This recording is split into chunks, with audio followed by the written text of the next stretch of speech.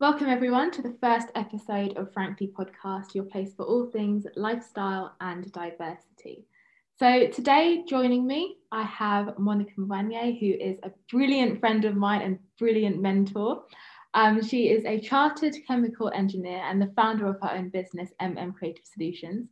She has worked in the nuclear sector since 2003 and applies her experience working in multidisciplinary teams in both technical and business leadership to provide professional services, engineering and construction consultancy services to organisations encompassing both multinationals and micro businesses.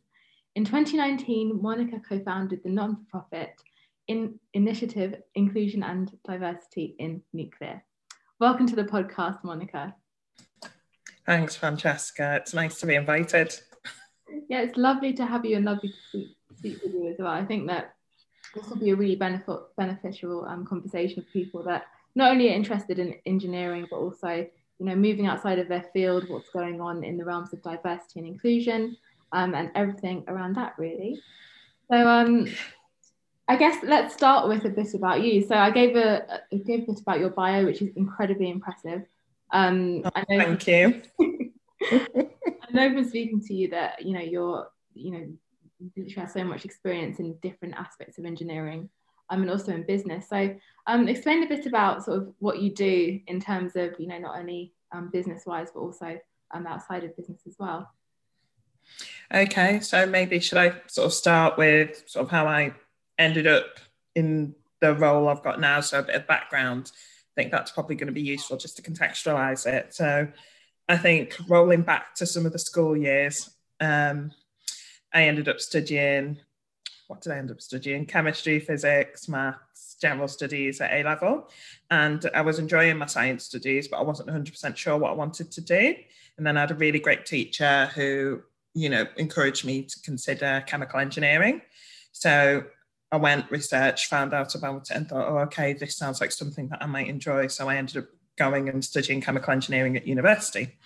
And it was kind of during the university years, going to careers fair, ended up finding out about the nuclear sector, ended up in nuclear. So there's all different things, I'd say, just these different chance conversations and interventions, or however you want to frame it. It's just at those different stages, talking to people who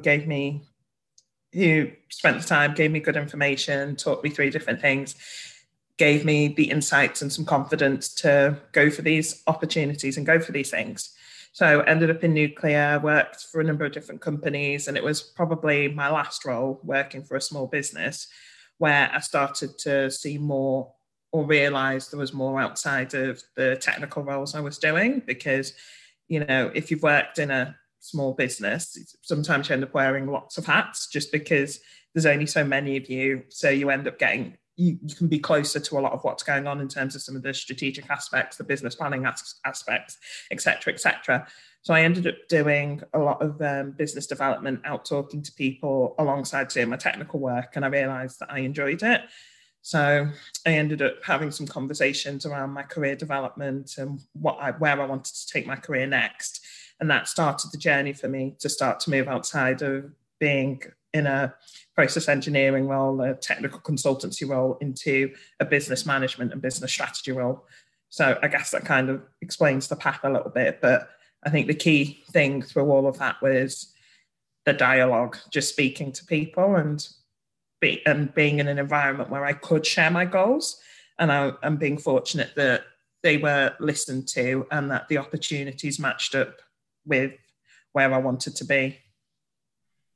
Yeah, definitely. That definitely resonates. I think even the way that we met was sort of a chance meeting, and then talking, and then you realise you have a lot in common. And it's sort of throughout life that it's sort of those chance meetings that lead to different career paths or different things that you hadn't considered before.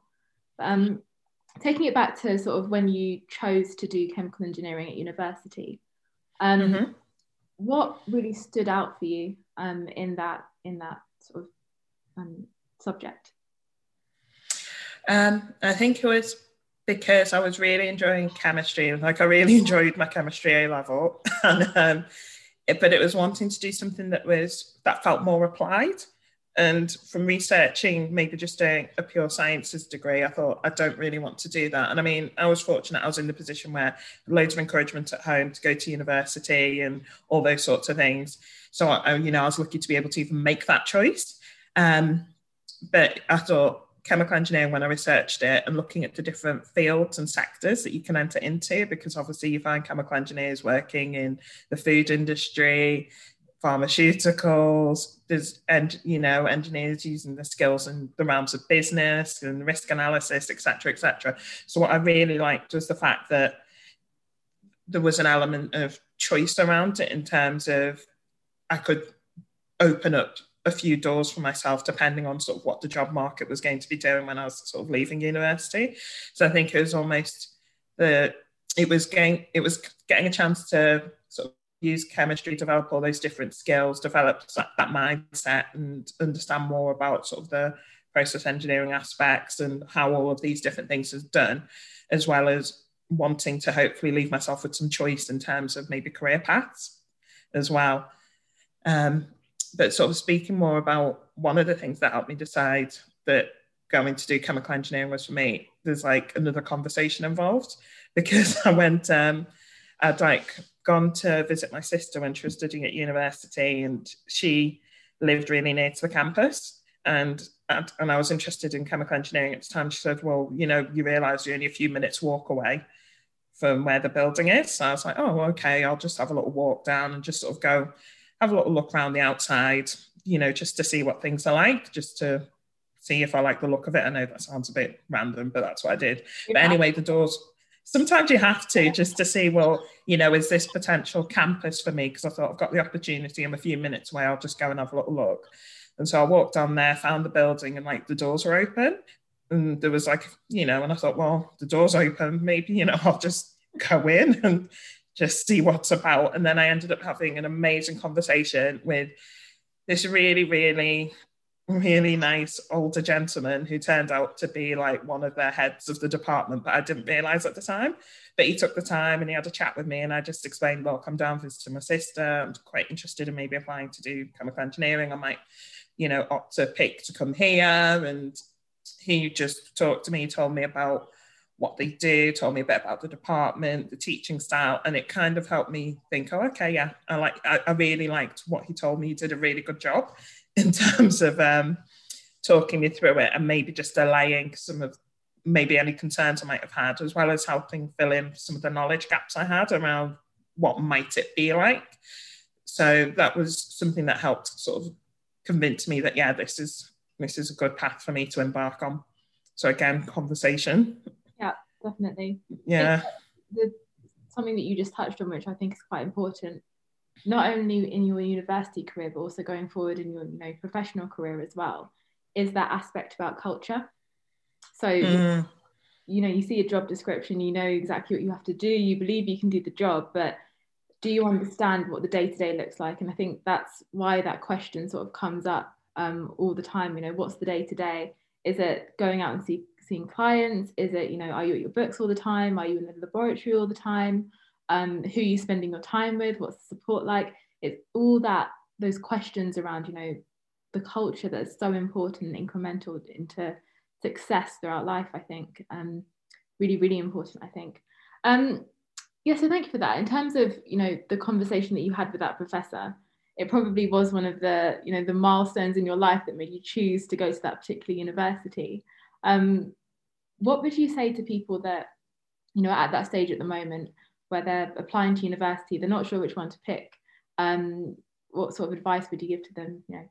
Go and talk to a professor, go and do your research, that sort of thing. I think research is always important. And what I think quite good now is that we have like social media. So there are ways to maybe tap in to finding out a little, some of the behind the scenes of what some of the different campuses are like. That information is out there. When I was applying to university, we were finally just starting to get online. So it's, I couldn't sort of go and look at someone's tweets about something that was going on their campus, it just didn't exist. Whereas now there is that access, but obviously that means people have access to the internet to be able to pick up on that. But if you do have access, there there are forums, there are different groups where you can go and find out a little bit more about these things. I think if there are virtual open days and things like that, and there's a chance to talk to people, you know, that's another way to get information. And sometimes, depending on your school or college, if they've got like former students who maybe have gone to different universities, if any of them have said they're willing to be contacted, and you know that there's someone there who's doing something you're interested in, just see if maybe they can connect you so that you can find out a little bit more. But I think, you know, you never quite know exactly what things are going to be like until you're in the situation, but there are things you can find out to start to get a sense of, could this possibly be for me? But I know from my own personal experience, I need to also go and do something to just then fully get how it's going to fit with me and where I want to be as well. But yeah, I'd always encourage people is see if you can talk to some current students, whether it's via networks in your school, reach out to family and friends. If you're online and on social media, you know, safely tap into the information that's there, as well as I'm just trying to think what else you can get the information from, because I mean, I was lucky I was able to sort of walk on and was like, just go and talk to people, whereas now there's obviously a lot of different protocols, and you know, as we're speaking now, we're obviously under the various conditions due to the pandemic, so things are quite different at the moment. So you can't just go and, unfortunately, you can't just go and walk onto a campus and just go and find people, but there might be virtual connections or a chance to have a teleconference, or they might be running webinars or something like that where you can go and find out a little bit more. Sure. Yeah, and I think we'll touch on this a bit more later in greater detail, but I think that's why groups such as the Nuclear D&I group are so important, not only for that sort of support bubble, and also, you know, what can you do to really improve that situation, but also, you know, you can talk to people and say, what does your day-to-day actually look like? I know what you do, but do I really know what you actually do from day to day? Exactly that. And also I should point out there's like podcasts as well. And there's like different students, and some of them have podcasts now, and they talk about some of their different experiences at different universities sort of across the UK. And there's obviously people who do that in their own, in different countries as well. So it's finding that information and hope, you know, and then tapping into it. And like you say, there are people who will be sharing what a day in their life is like.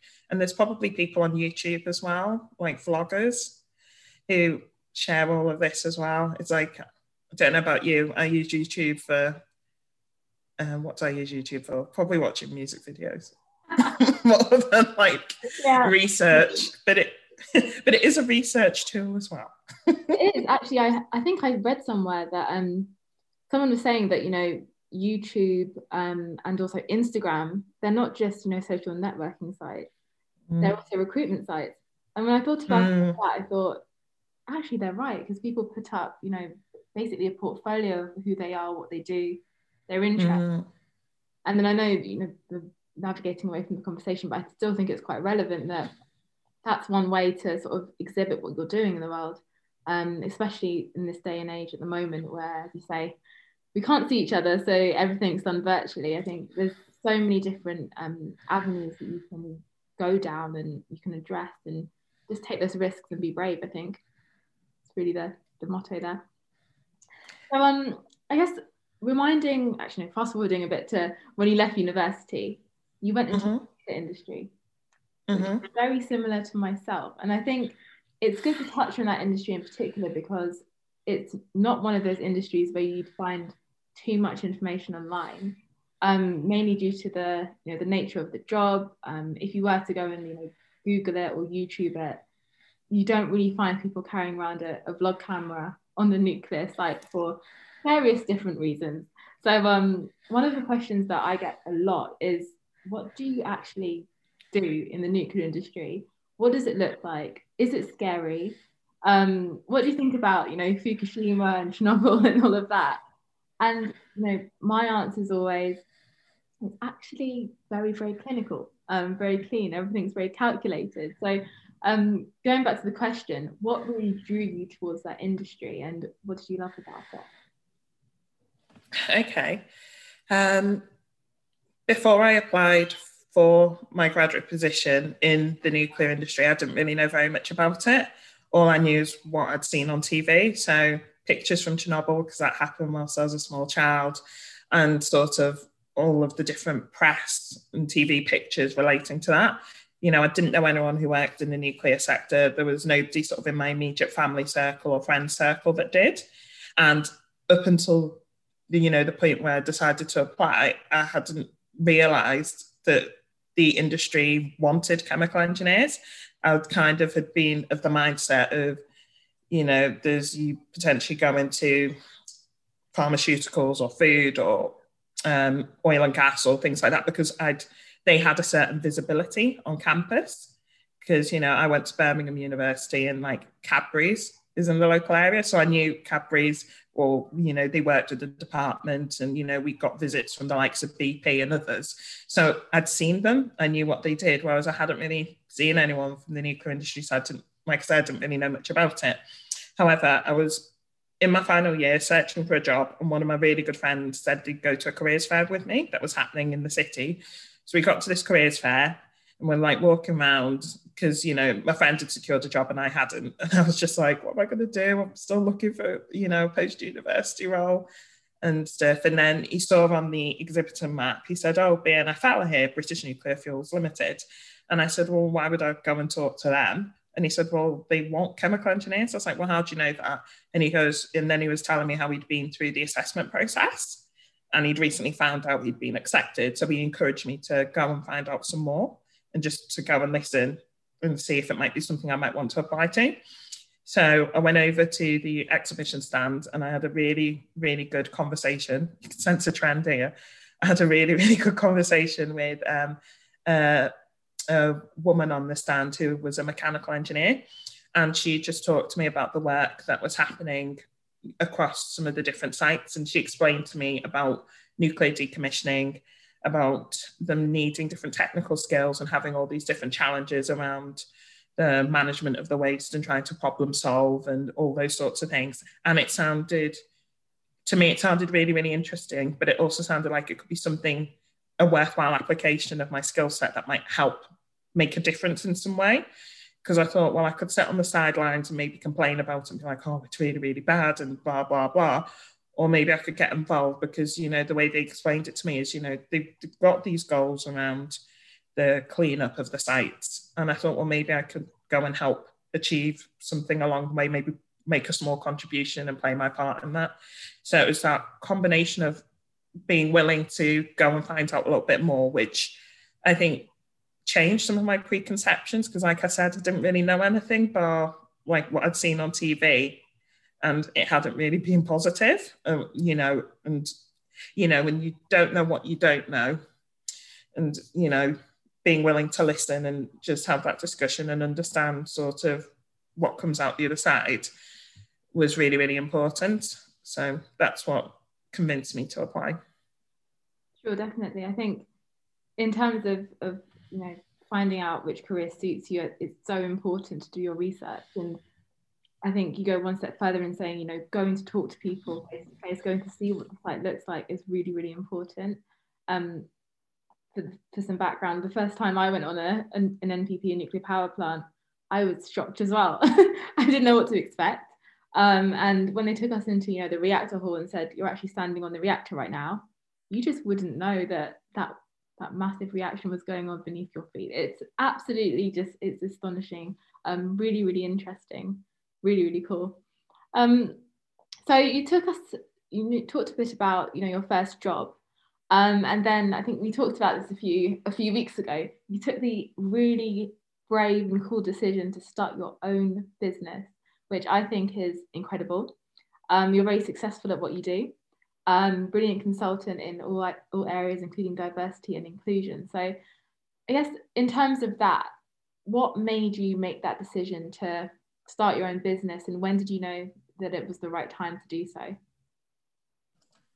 Okay, so sort of fast forwarding from starting in the industry, because I worked up at Sellafield, and then I sort of left Sellafield and moved out to work for different engineering consultancies. And then, as I touched on before, I ended up in a small a small business, a small engineering consultancy. And it was there, like I say, I got to see more and understand a lot more about business and all these different things that were going on. And sort of realizing all the different aspects I enjoyed there. And, you know, the things that I saw in the growth journey in that business, it made me think, oh, well, these are the bits I really, really enjoy. And maybe I could go and do that for other people and maybe help their businesses on those growth journeys as well. In terms of feeling like it was the right time, that's an interesting question, because I'm the type of person where if I decide I'm going to do something, it's very much around, okay, I'm going to go and do it, because I kind of back myself to know that regardless of what happens, I'll put the level of effort in that I need to, that I'm always willing to learn from the situation, but also that I know that I'll do my best to try and work things out. So I kind of had enough trust in myself that I could do what I needed to do to make it work, and that I'd also have the sense, if things weren't working as I wanted them to work, to actually start, analyze it and say, well, is this a path for me? So that's very much my approach and mindset. So I won't say I felt ready in the sense of, right, okay, yeah, I'm definitely going to start a business today. But I think I just felt like the pieces were there, that I could do something, and it was the right choice for me at that point in time. So I don't know if that fully explains my rationale and thinking. Yeah, it definitely does. So I guess in terms of, you know, making that decision and through making the decision to actually carrying out the action, what was that process like? Was it how you expected it? Did any sort of particular issues or really cool things come up that you weren't expecting? I think because, like I say, in my previous role, I'd had some exposure and I've been doing business development. I knew a little bit what to expect in terms of trying to engage with different customers and clients to try and start winning business. So I had some insight into all of that. I think some of the unexpected bits would probably be around some of the levels of administration, because I guess I wasn't fully sure what to expect, because it's one thing when you're working in a business and there's different departments, you know, whatever size they are, but there's different departments who deal with all of that. Whereas when you found the business, suddenly you're wearing all those hats. And it gave me a deeper appreciation of some of the different functions and support functions and some of the different places that I'd worked in terms of what they did from the day to day, when I'm like, okay, I need to solve that today. Or maybe I need to set up a support network so I can tap into people with the skill set to help me solve that today. So I think it was just learning and realizing what are the things that I need to be good at to make my business work. And then where do I build that support network so that I've got people who are really, really good at what I need them to do, so that then I can focus on what I'm good at and I need to do as well. And sort of learning the difference between that and starting to understand, well, when do I look to bring on different skill sets, engage with other people? You know, that's something I've been learning. It's something I'm still learning as I look at sort of my business model and everything that I'm doing. Probably something I should share, which probably did help prepare me a little bit, was I'd been doing an evening course to do with starting a business just out of general interest, because I was looking for things to do and I thought, oh, I'll do this course. And I'd done that probably about a year before I then finally decided, okay, I am now going to just go and set up. So I think that helped, because it took us through the process of business planning and trying to hone in on, well, what is it you're actually going to offer, and just your initial messaging. So I think having some of that theory in my head helped me a little bit, as well as the on-the-job experience I gained, because, you know, when like the role I did, part of it was building up a new business area within the consultancy. So I had to start some of that from scratch. So, but it was within the confines of somebody else's business. So I at least had that practical experience to draw on as well, which definitely helped, because it meant I went into it probably a little bit more aware than I would have been. Yeah, so you did your research in terms of, you know, roughly what to expect. Where do you add value? The different functions, the different things that need to be done. and then the whole aspect around, you know, business delivery and business plan, which I think is really, really a good start for people that want to start their own businesses. Yeah, for sure. But the thing is, you can sometimes get, you know, you do need to have a plan and a framework within which to operate. But there's also the flip side where you can sometimes get into over planning and then you don't actually take action. And some of the most important things for once I started the business was for me to pick up the phone and contact people and let them know, right, you realize I've now left, I've now got my own business. If there's any opportunities, you know, here's how you get hold of me. And then it was, you know, contacting people, like emailing them and just, you know, building those relationships and tapping into my network and creating different networks as well to find out about where some of the business opportunities are. Because, you know, you can start your business and, you know, unless you've, you know, and you might be really fortunate, someone might just come knock on the door on day one and be like, right, I'm placing a massive order, here you go, it's all done.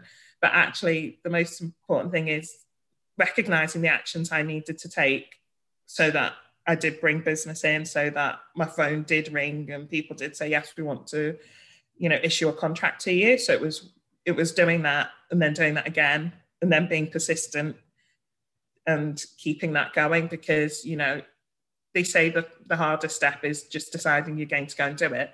But then it's picking yourself up each day and continuing to do it and do the work, because there does need to be that constant level of action to make a functional business and to keep it going.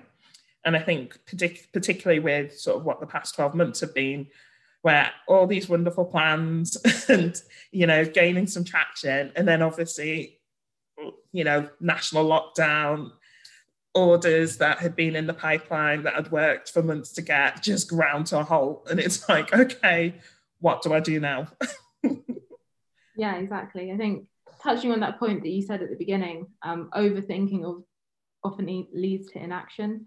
And one thing I always think when I sit down, you know, I don't own my own business, but when I sit down to start a piece of work, I'm always like, paralysis through analysis. Like, if I don't actually take action, then nothing's actually going to happen. And I think in so many aspects of life, just putting your pen to paper when you've got a blank sheet of paper is probably the hardest part, because you know there's going to be iterations, but the first sort of draft is always the hardest draft. And once you get past that, you know, you're going to have ups and downs and, you know, delays and issues, but just keeping going, keeping believing, and keeping just, you know, learning and going forward is probably the most important thing, if you agree. I agree. I think, and it's improving as well. Like, I think back to my initial, I had a little just one page, almost holding page website when I started the business, and looking at where that was to what I've now got, that's just part of the growth journey. But I had to keep reminding myself, take the feedback and improve it. You know, where you are now isn't where you're going to be forever, as long as you keep taking action. So it was just, yeah, like you said, you can almost get yourself stuck. But, you know, something I also realized is when I saw different people celebrating, say, contract wins and things like that, the key to it was because they'd identified an opportunity and then pursued it. They'd done something about it. And that's how they secured that business. So it's just reminding myself that that's possible as well. Yeah. But I've got to obviously take the right action to make it happen. Sure. Yeah, definitely. Thank you for that. I think that's a really cool bit of insight in terms of, you know, starting your own business, taking action, taking responsibility for driving your own business forward. All interesting stuff. So I'd like to touch on actually the diversity and inclusion group for Nuclear that you started. So in 2019, I received an invite from you, I think maybe 2 years ago now, up in Manchester. There was a brilliant group of people from all aspects of civil nuclear, you know, Sellafield, the different power plants. We had people that were, you know, lawyers in nuclear, which I think is a concept in its own. We had consultants all meeting together to sort of discuss what we could do. And it was a brilliant day in terms of, you know, meeting those people, seeing what's being done in different aspects of the industry, and then also identifying where the issues were and what could actually be done. So what made you start that group? Because I remember talking to you from concept to actual action, and it was fast, really, really impressive. And you got so many brilliant people sort of signed up as well. Yeah, so what was the business need there that you identified? The need, I would say, is just based on some of my own career experiences, as well as just talking to people. Gosh, there's such a theme here, but talking to people and also sort of looking at what was going on around me and realizing that some things hadn't changed. So I think sort of dialing it back to sort of joining the nuclear sector, so back in 2003, and sort of my own experiences of entering the sector, and particularly because I worked at the Sourfield site, and it's predominantly male, very, very white. And I stood out. If you're looking at pictures associated with this podcast, I'm a Black woman, and I stood out in a site of 10,000 people where I was not in the majority in any way at all. I was very much just by gender, in terms of a woman working in an engineering or technical role, that was already a smaller group. And then compounded with being a Black woman as well, just meant I was like a marginalised group within a marginalised group.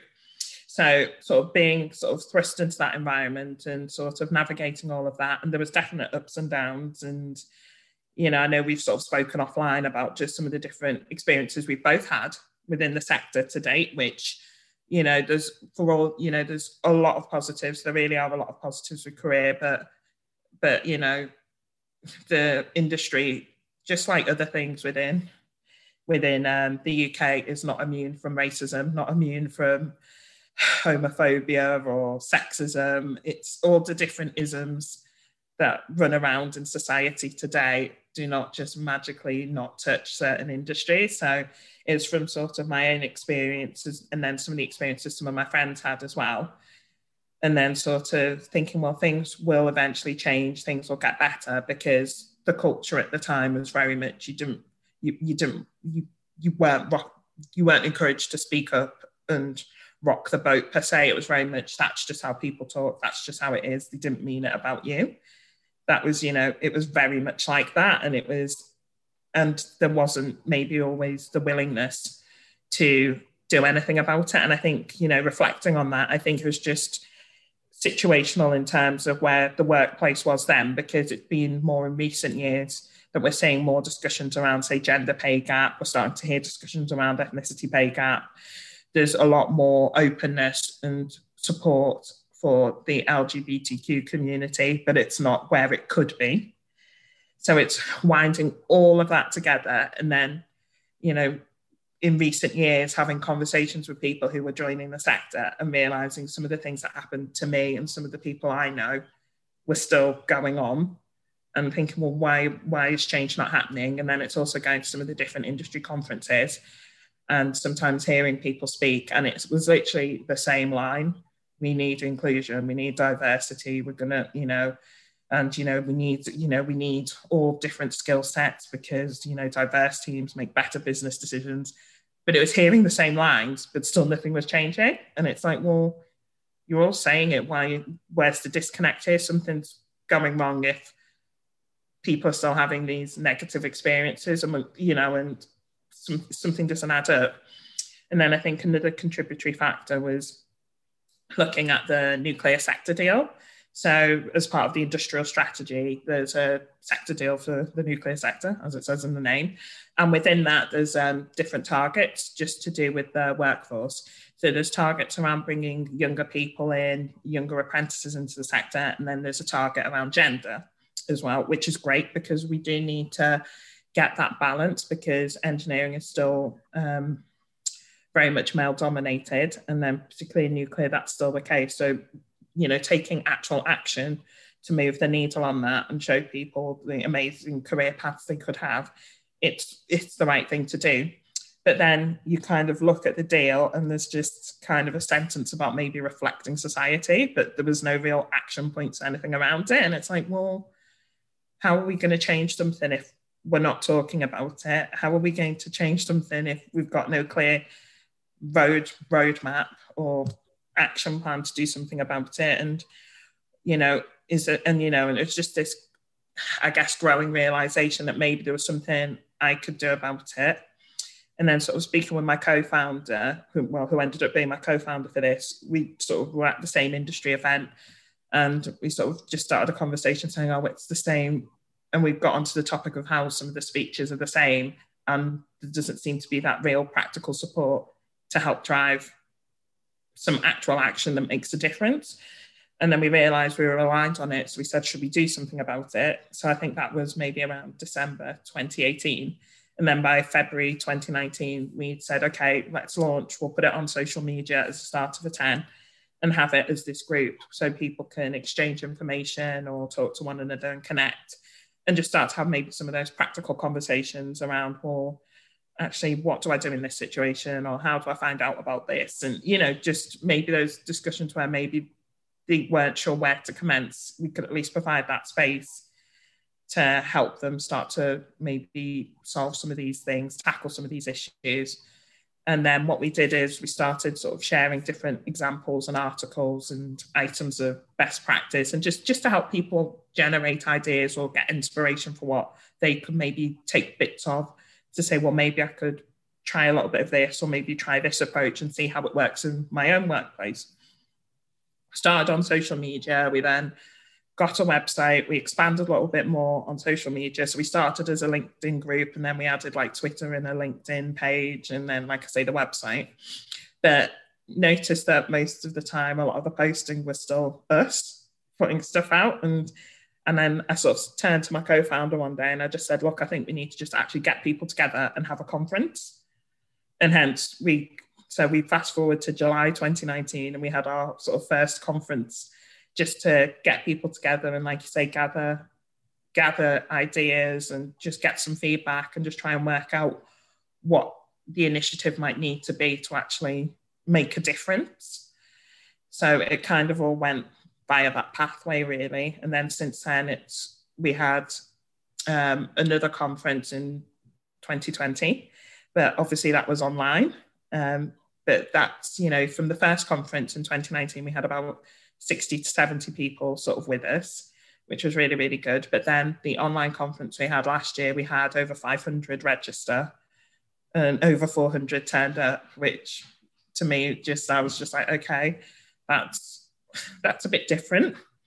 But it was, you know, it was good to kind of engage with more people and then get the feedback during and after the event, and just really to shape and understand a little bit more about what could be done or how to support and it actually be meaningful.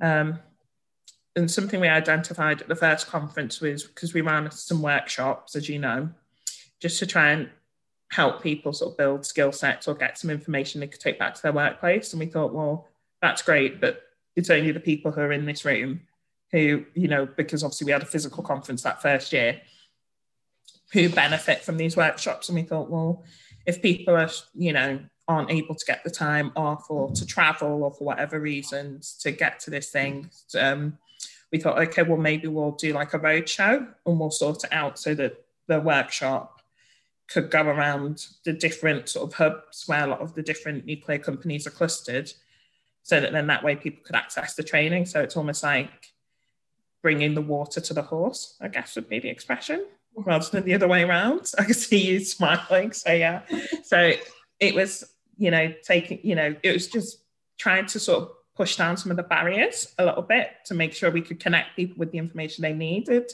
And because we partnered with a professional organizer, a professional trainer who developed his workshop, so we used that business to sort of lead on that workshop tour and just sort of start to understand, well, what could the model be there? What can we do? How do we take things forward? So very much trying things. Yeah, definitely. Seeing how they worked. Yeah, I think that in terms of the engagement, it's really impressive that 2019, you know, I remember it very well. There's about 70 of us in 1 to 2 rooms. And then, as you said, moving on to 500 people within a year is absolutely instrumental. It's incredible in terms of the uptake of people in the industry that have really gained, an interest in that particular subject. I guess in starting that group, What does good look like to you in terms of diversity and inclusion? It's a question that we hear a lot. How can we quantify it? What does good look like? And from my perspective, I guess it would be a situation where, going back to culture and value, and your value added is supported by the culture that you've got within different industries, different companies, throughout the organizations, throughout nations, etc. What does good look like to you in terms of diversity and inclusion? So in terms of the initiative, it's sort of tracking some of the outcomes. You can take it from a number of different aspects. In terms of good can be when people have connected and they've been able to exchange information, and then someone's been able to help someone with an issue they were having in their business. So to me, that's a good outcome. But the thing that we're looking to do now is to really shape some of our additional measures now that we've been going for 2 years, and to sort of really share with everybody, okay, this is now the level of good that we're striving for. So I guess watch this space in terms of seeing sort of what the initiative goal is. But on a more personal note, I think, good in terms of inclusion and diversity for me is that inclusion part, that part around people being able to be themselves and, not be harassed in the workplace and not be excluded, and to be able to do what they need to do and work in a way that suits them. That for me is the really core important part, because I always think unless you've got that culture, you've got that environment right, there's just no point going and saying we're going to hire this person and that person and that person. You need to look after the people you've got first. You need to look after all the people you've already brought in and make sure they feel welcomed, they feel valued, and that it isn't a revolving door. So to me, good is actually saying that companies and people have got these improved retention rates, that there's the improvement in staff well-being and staff happiness in the workplace, because I think those are things that can be tracked. And it's seeing, like I say, that retention, that actually all the, that it isn't just all the younger graduates have already left within 2 years because they're really unhappy with the culture, or actually it's been really tough for working mums to come back in to the business, so they've all left within 12 months. There's so many different aspects to getting that mix and balance right for the individuals within the business and the groups within the business as well. Sure. Yeah, there's so many different aspects, aren't there? And I think in terms of the value added from diversity, that can look like so many different things. As you just mentioned, a few, turning mums to work, support to different groups within the organisation. What would you say is the value that businesses should consider when they're talking about diversity inclusion at management, senior, and also at board level? I think you need to consider is if you've employed a whole range of people and you want them to come and perform at their best, it's the simple question I ask you is your environment enabling them to actually do that? Because that's what the inclusion bit's around. It's about people having that safety and being able to speak up, speak out, to point out areas where they could see efficiency savings, for example, or areas where the business could innovate. But you're not going to access any of that talent or any of that information if people feel excluded. And if they just feel they can't share that with you, you're never going to tap into that. So it's, we talk about all the ideas that get presented, but what about all the ones that don't? And there could be, someone on a shop floor somewhere who's got something amazing to contribute, but they don't necessarily feel that they can. So it's all those things that you don't know about that you're missing out on. But also it could be the ideas generation as well, because talking to different people can just give you a completely new perspective. And it's something that I really enjoy doing, particularly since starting my own business is, I'm not just in business networks that are for business owners in the nuclear sector. I actively have joined other networks, and some of the perspective I get from talking to, people who run accountancy firms, people who are in tech, people who are in, the food industry, but it's just seeing how they solve different problems or how they go after certain things sort of has helped inform my ideas and helped me realize things I could do better in my own business. But it's having that point of difference and having that different sounding board, having those different conversations and information exchange. And it's just really, really important to be open and take some of this stuff on board. Certainly, definitely. In terms of, diversity of, thought, essentially, from different groups within society, all bring different things to the table. I'm sure you've had situations where you've thought, this is how I'm going to do this action. And then someone says, well, what about this? And you're like, oh, I've never thought about that. It's having the ability to have those conversations. I think that's so important with all things D&I, if you agree. It's the different approaches and experiences people bring. And side note, I am not a fan of the phrase diversity of thoughts. I have a lot of opinions about that. I mean, at its core, I think the intent is really, really good. I just think context is always really, really important when that phrase is used. But I do agree, it's just that different thinking it can prompt you into, but also it's tapping into those different approaches and experiences people have, because it's like you might have a particular way of going to, I don't know, slice an apple, and then you show it to me and I'm like, wow, I didn't know you could do it that way. But that's sort of, to me, that's that inclusion, that's that diversity bit of picking up and seeing the improvements, because you've shared this approach with me, because we might not all look at things in the same way. Definitely, yeah. Definitely about, the approaches that people bring are just so different. I feel like you just learn something different when you talk to different people who come from different industries, different walks of life. It's so interesting. It's really cool. So you've talked a bit about your business, about the nuclear industry, about the D&I group that you started. And I guess just to wrap up, what would be sort of 3 key takeaways for success that you would recommend for people, not only in the diversity and inclusion sort of pool, but also in business, in life, in careers, and just going forward, really, to really just give people a bit of oomph, I guess, in life? Well, that's a big question to end on. I think, top 3 things. I think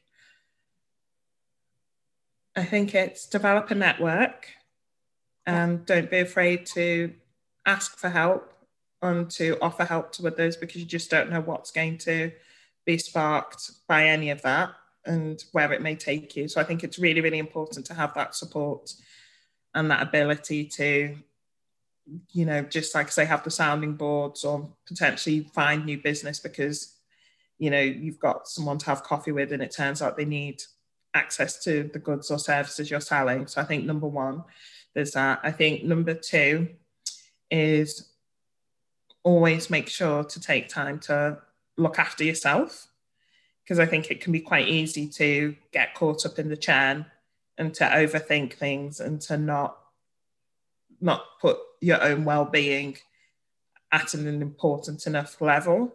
Because I think it can be very easy to think I think what I'm trying to say here is it's recognizing the difference between being productive and being busy for the sake of being busy. And at the core is just identifying what are the key things that need to be done to make this happen. But it's hard, and it's hard to feel like, it's hard to recognize when you have done enough that day and you need to log off and you need to stop, actually get a decent rest or do something else and then come back to it. But it's really, really hard. I personally find it hard sort of with my own business to switch off, but I've had to learn to do it, because I realize I approach things better because I am doing that. But it's hard, because yeah. I'm the type, I want to give 100% or more if possible. And I've had to learn to really recognize what makes me perform at my best, which in turn means if I do good work, I will win more business as well. But I've had to learn that balance. And then, so I've given you 2 things and you wanted 3. Yeah, I was just on the second one, I think that's really important, a really important bit of advice, especially when you're working at home. It used to be that, you finish work at a time, shut your laptop, walk home, jump on the train, get dinner, might check emails a tiny bit, but occasionally you might get back into a piece of work. But now it's just, you pick up your laptop, you're going, it gets dark outside, you carry on, and then it's time, for dinner and sleep, and you don't really get to break sometimes. So definitely take that bit of advice on board. Yeah, it's about working out what your routine needs to be appropriate to the situation, and just making sure having those breaks. And like I say, it's something I've had to learn. And even though I was mostly working from home before then everything with sort of lockdowns and working from home became more widespread for people who could do that, I still had to readjust and reevaluate my routine, because there was little things I used to maybe go and do, like all the little meetings I'd go and have, so I wasn't just in the house, and there was more delineation. Or maybe I'd go to the gym, but obviously all of that was closed. So then it's like, oh, all the little things that provide the natural breaks, or that I would use as a natural break, weren't there. So it was actually just recognizing that. But it's hard, because you can, I think part of sort of having a drive to be in business, there's, like I say, there's part of that desire to want to work super hard, and it's learning that it is okay sometimes to switch off, pick it back up and start again. And then I think the third and final thing, so I've covered off about sort of having your networks and sort of tapping into those, and then it's and then I've obviously talked about sort of that balance and looking after yourself and the well-being aspect. And I think the third thing, I think, is just having some self-awareness. And I think that it's okay to recognize what you are good at and focus on those strengths, and then it's okay to like learn how to do some things and to do some of that personal development, and realize that it is a growth journey, and that whatever some of the outcomes are, it's having that openness to learning from it. Means, yes, something might feel disastrous at the time, but okay, for me, if I have an absolute disaster with something, I think, oh my goodness. But then I think, okay, I've learned, I'm not going to approach it in that way moving forward. Because, if that happens, okay, it's unfortunate, it happens. But if it happens again and I've not really learned anything from it, then it's like, look, I've got to take some of these lessons in life. So it's just that openness to what different situations can teach you, good or bad, and that openness to learning from it. Because, something else I wanted to say is some of my career path ended up because I said yes to certain opportunities and just thought, let me just try this role and see if I like it. And then I realized I did, and then it opened more doors for me. So it's just that willingness to learn from the situation you can find yourself in, and and just, I guess, being able to take the rough with the smooth to some extent. But I think also recognizing sometimes when you have to draw a line in the things as well, because sometimes the lesson is that just doesn't work. Don't do that again. Or this is a bad situation. Stop it. Move towards something else. Sure. Thank you very much, Monica. I think those are three very strong points actually to end on. I guess before we wrap up, I'll put your handles in the description below. So if anyone wants to get in touch with Monica, please do so. You can also find her at the Nuclear D&I group as well. So please join if you're interested. And just to say thank you, Monica. Very, very interesting conversation and really cool perspective. So thank you very much for your time. You're very welcome. It was really good to talk with you.